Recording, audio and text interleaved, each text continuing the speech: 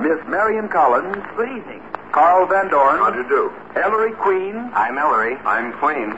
And our genial master of literary ceremonies, that distinguished humorist and light versifier, Ogden Nash. On behalf of our sponsor, welcome audience, seen and unseen, to the first broadcast of Author. Briefly put, Author is a game of story invention in which you'll be able to hear how America's most famous writers invent their story plots. Ellery Queen, whom you all know as collaborators on detective fiction, and I will be with the program from week to week. Two different guest authors will play the game with us each broadcast. And tonight's guests are Miss Marion Collins, radio and short story writer, and Carl Van Doren, distinguished critic and novelist whose recent biography of Benjamin Franklin is among America's best sellers. The game of Author begins with a little drama. It's called the $2,001 Watch. The scene is Spiffin's famous Fifth Avenue jewelry shop. As the store opens, the day's first customer, a shabbily dressed man, enters and speaks to Mr. Stillman, sales clerk. Good morning. I'd like to see a watch. Yes, of course. Any particular kind of watch? No, any watch. Very good, sir. Now here, sir, is a very fine platinum case jeweled watch. What's the price of it? $2,000, sir. I'll give you $1 for it. $1? That's what I said. Excuse me, sir, but are you serious? I offer you $1 for that watch, and I mean Get it. out of here! Get out! Is this your idea of a joke? Why, What's the commotion about? Why, this man, Mr. Spiffin, has the nerve to pay me $1 for this $2,000 watch. Very well. Sell the gentleman the watch for the $1. Our little drama has rather an unexpected ending, and that's where our four authors come in. Their part of the game now is to create extemporaneously a logical beginning to explain why a man should have the nerve to offer $1 for a $2,000 watch, and why the jeweler should have the geniality to accept it. To put it like a jacket blurb on a book, they've got to tell us what unusual tale of romance, sentiment, or intrigue lies behind this paradox of Spiffins. Their stories are unrehearsed. Don't mind if they stumble a bit. That's the idea of Author. Now, Miss Collins, Mr. Van Doren, who'd like to take a shot at that? Oh, don't pick on me for the first one. I think one of the queens should go first. Well, Queen first by all means. Well, I think Ellery should come first. Ellery comes before Queen. Well, that may be true, but in the telephone book, Queen comes first. Well, The telephone book? Well, I'll yield to that authority. I suppose I'm on the spot here. As I see it, Mr. Spiffin, I'll have to start my story with Mr. Spiffin. Mr. Spiffin, in his off moments, at the times when he's not at his establishment, has a hobby. He doesn't play golf particularly, nor does he care terribly much for bridge or cultivating spring onions. He collects coins. He's one of those peculiar people that, like stamp collectors, for example, who collects coins. Now, he has developed a tremendous collection over the period of many years. Matter of fact, it's probably one of the greatest collections of rare coins in the world. Very expensive collection. And one thing has always been the bane of Mr. Spiffin's existence. He hasn't been able to get hold of a certain very rare coin. It's a $1 coin of American extraction. It's worth $5,000. He's been willing to pay almost any price for it, but he hasn't been able to find one. Well, now, when Mr. Spiffin came out to see what the commotion was about, he noticed that the dollar which the shabbily dressed man was offering to Mr. Stillman, the clerk, was not a bill, but a coin. And what was it but this very coin? Well, of course, he was going to...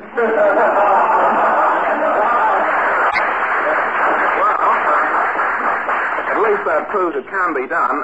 Now we have an interlude known as the Are You Sure period. Comments and criticisms, insults, pro and con are invited on Mr. Queen's explanation. I wonder if Mr. Queen himself is a coin collector. I wonder if he has the first dollar he ever made. In fact, I never made a first dollar. Well, it's easy to begin on the second, I suppose. But, are there any further... That was an insult, wasn't it? Any criticism? I can only criticize the insult. Well, then perhaps, Miss Collins, have you a reconstruction of this episode? Well, I have a fairly simple one. I can visualize that a great many years ago, Mr. Sniffen possibly was an apprentice in a jewelry store and had an opportunity to buy a store. And no money, being a young man and poor and struggling, one thing or another. And he had an old friend whom he approached for the capital, which consisted of $2,000. He started in business with that and made the very distinguished jewelry shop known today as Sniffen's. And as he approached the clerk and this shabbily dressed man to see what the commotion was about, he recognized the old friend who had advanced him the money for the opening of his business, whom he had forgotten all over these years and had repudiated the loan. And he felt that he would be justified in accepting the dollar for the watch in as much as the $2,000 would mean the discrepancy between there would be the $2,000 he had borrowed. Would that... Mr. Nash, I suppose it would apply to Spiffins as well as to Sniffins.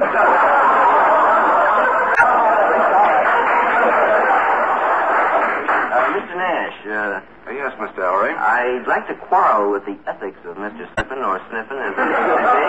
Let's compromise on him, shall we? He owed this man $2,000 for a long time, but that watch didn't cost him $2,000. I've been wondering about that. At best, it cost him $1,000. He rather got out of it easily, didn't he? Well, I think I he's never got did one have a head government for doing the same thing these days. As a matter of I fact. think the man was just having his conscience fun. Personally, I think the man was very lucky to get the watch. Mr. Van Doren, would you like to take a try at this? Well, I shall have to bring in the deep tragic note. I figure that Mr. Spiffen lived in Mahwah, New Jersey. And 3 days before, his only heir had been kidnapped. Since that time, he had been getting a daily letter. He always found it lying on the sidewalk when he left his house. The first day it had said, "Watch the shabby customer." And the second day it mysteriously said $2,000. And the third day it had said nothing at all. He was very much embarrassed. Now, he was actually hanging around in the store all the time because he watched every customer that came in. But when this customer came in, and when he offered $1 for the $2,000 watch, Mr. Spiffen, listening for a while, became convinced that this was a shabby customer. This was the $2,000. And the way for him to communicate his willingness to pay whatever ransom or to deal with the kidnappers was to give in now and say that he would take $1 for the $2,000 watch.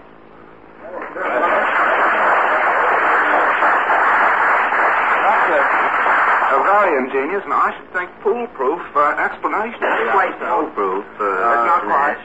I yield to you, Mr. Green. Well, I was just about to say before you were going to put your annoying voice into the microphone because, I mean, you and I never... I didn't give a story. You shouldn't heckle me.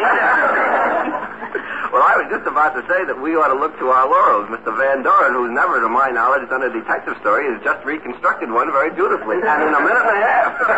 Yes. But you forget that I have read all the Queen's detective stories. Thank you. Very nice. Well, I had flowers here. I had something to say, Mr. Nash. Mr. Van Doren spoke of the third note as saying nothing at all. How did he know it was a third note if it said nothing at all? Would have been invisible ink, mightn't it? I meant to say the third day he'd got no note at all. Well, I think you got out of that very neatly, sir. Mr. Ellery, well, I wonder if there is a fourth solution anywhere. I visualize Mr. Spiffen as having a friend who was very fond of making ridiculous bets. The previous night, after a game of chess in Mr. Spiffen's home, his friend suggested a bet, something along these lines. He bet Mr. Spiffen $2,000 that the next morning he wouldn't okay the very first transaction that would take place in the Spiffen jewelry store. Mr. Spiffen, to humor his friend, agreed to accept the bet, and early the next morning, The friend hired the shabby man for a few dollars to go in and offer $1 for a $2,000 watch. Now, Mr. Spiffin found himself in a rather peculiar position. If he refused to sell the $2,000 watch for $1, he would have to pay the $2,000 bet to his friend, and therefore be out $2,000. However, if he accepted the $1 for the $2,000 watch, he would not have to pay the $2,000, and would actually be $1 ahead on the transaction. And I haven't brought in sales tax because that might make it complicated. Well, I think he could have had it sent out of the state, couldn't he, to avoid the sales tax? You picked me up on the wholesale business. Yes, I know. About the price, the original price of that watch. And now, to continue author with another story problem. The extraordinary bequest. Scene, a lawyer's office. Mr. Chalmers, the attorney, is reading a will to John Sutton. Item, to my friend John Sutton, I, William Black, give and bequeath my entire estate, or the envelope herewith attached to my last will and testament. What's that? His entire estate or an envelope? Yes, that's right. Here's the envelope. But it's empty. There's nothing in it. The estate's worth, well, easily $10,000. Yes, Black was a queer one. No telling what he had in mind. Oh, but perhaps it was only a joke. You'll take the estate, of course, seeing that you're not well off, that is, financially speaking. Mr. Chalmers, I'm a poor man, and William Black knew it. $10,000 would mean everything in the world to me. Nevertheless, I'll take the empty envelope. An extraordinary bequest indeed. Authors, why did John Sutton, a poor man, refuse a $10,000 bequest in order to accept an empty envelope? Well, who goes first here? Well, That's me. I pass. I think, shall we let Miss Collins start first? I was afraid Women of and that. children first. I think the theory being the first lifeboat out is the one that sinks. And here I think. All right, I'm going to tell you the story as I imagine Mr. Sutton might have told it to the lawyer sitting there across from his desk.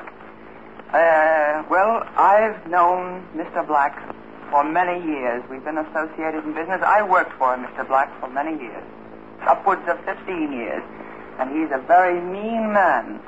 I never liked him. And about 10 years ago, a niece of his came to live with him, keep house for him. Her mother and father had died. She had no money, and he came there and used her as a drudge. She took care of his house, clothes, and he never gave her any money.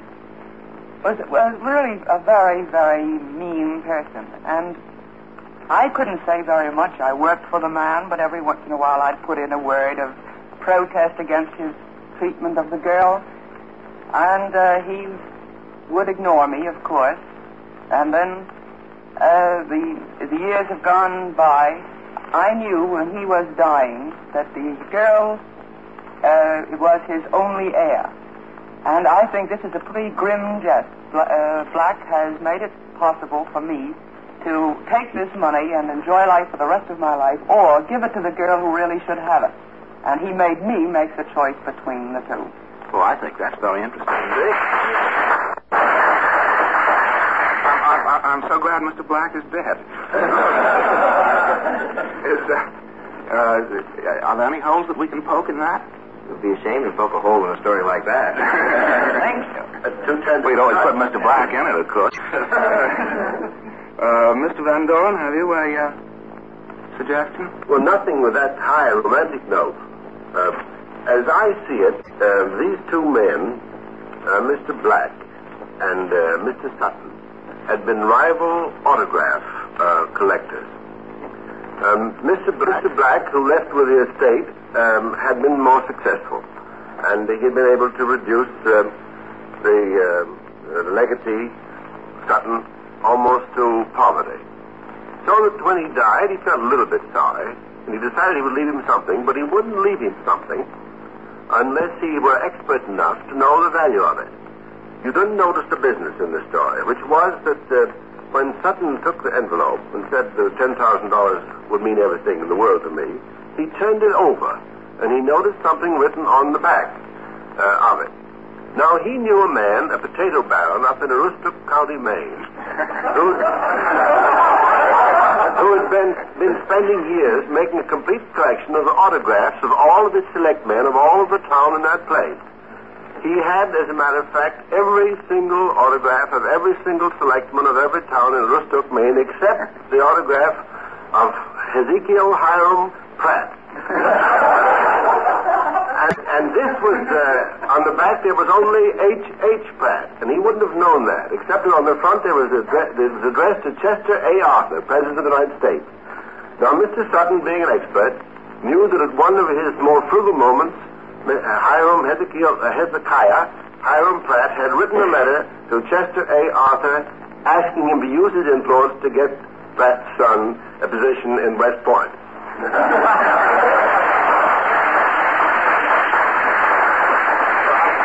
I think that throws a very interesting light on the life of Chester A. Arthur. It's amazing that Mr. Van Doren didn't use an autograph of Benjamin Franklin. Yes. Well, I think it was very self-effacing of him when they...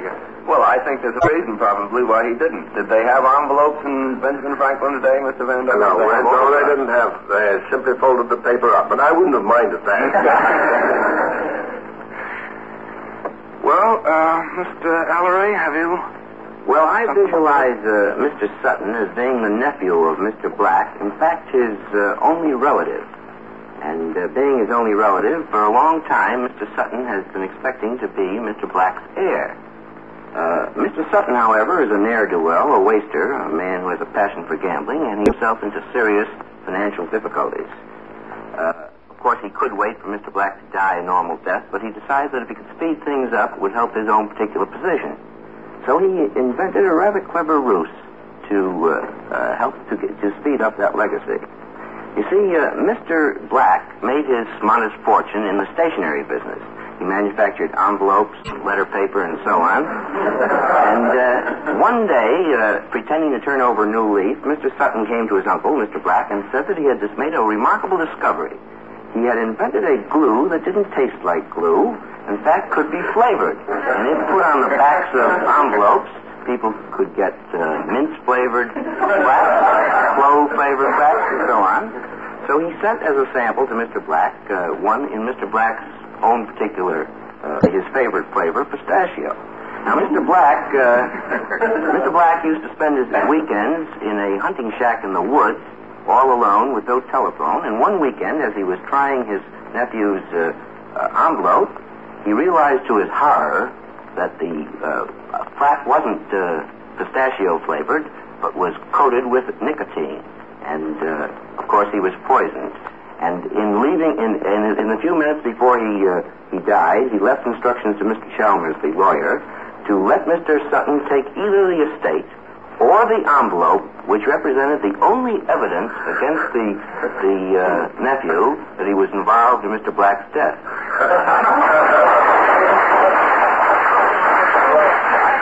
I think that's so ingenious that we can hardly ask any questions of Mr. Ellery at all. I could heckle myself. Well, don't write me any letters. That takes care of our author's part in the game of author.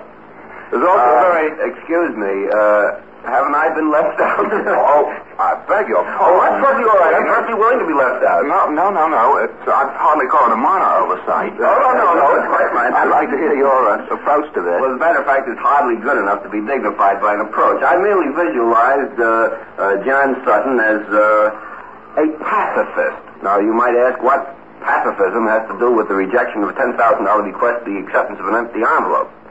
Well, he recognized the fact that on this envelope was written in invisible ink the formula. I forgot to tell you, incidentally, that John Sutton was a chemist. The formula of a new and powerful poison gas which would decimate, I won't use the word decimate, Mr. Van Doren, that's a bad word, which would depopulate the world. And now he had a tough decision to make. If he took the envelope, he would, of course, take it merely for one purpose, to destroy it, because he was a pacifist. He didn't want to see a new weapon like this given to the world.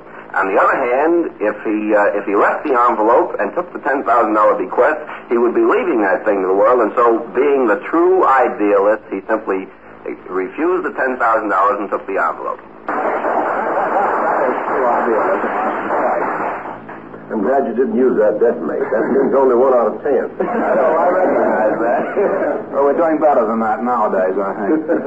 Well, that seems to take care of our author's part in the game of author-author. There's also a very interesting and profitable part which our audience is invited to play, and here's Mr. Lawrence to tell you about it.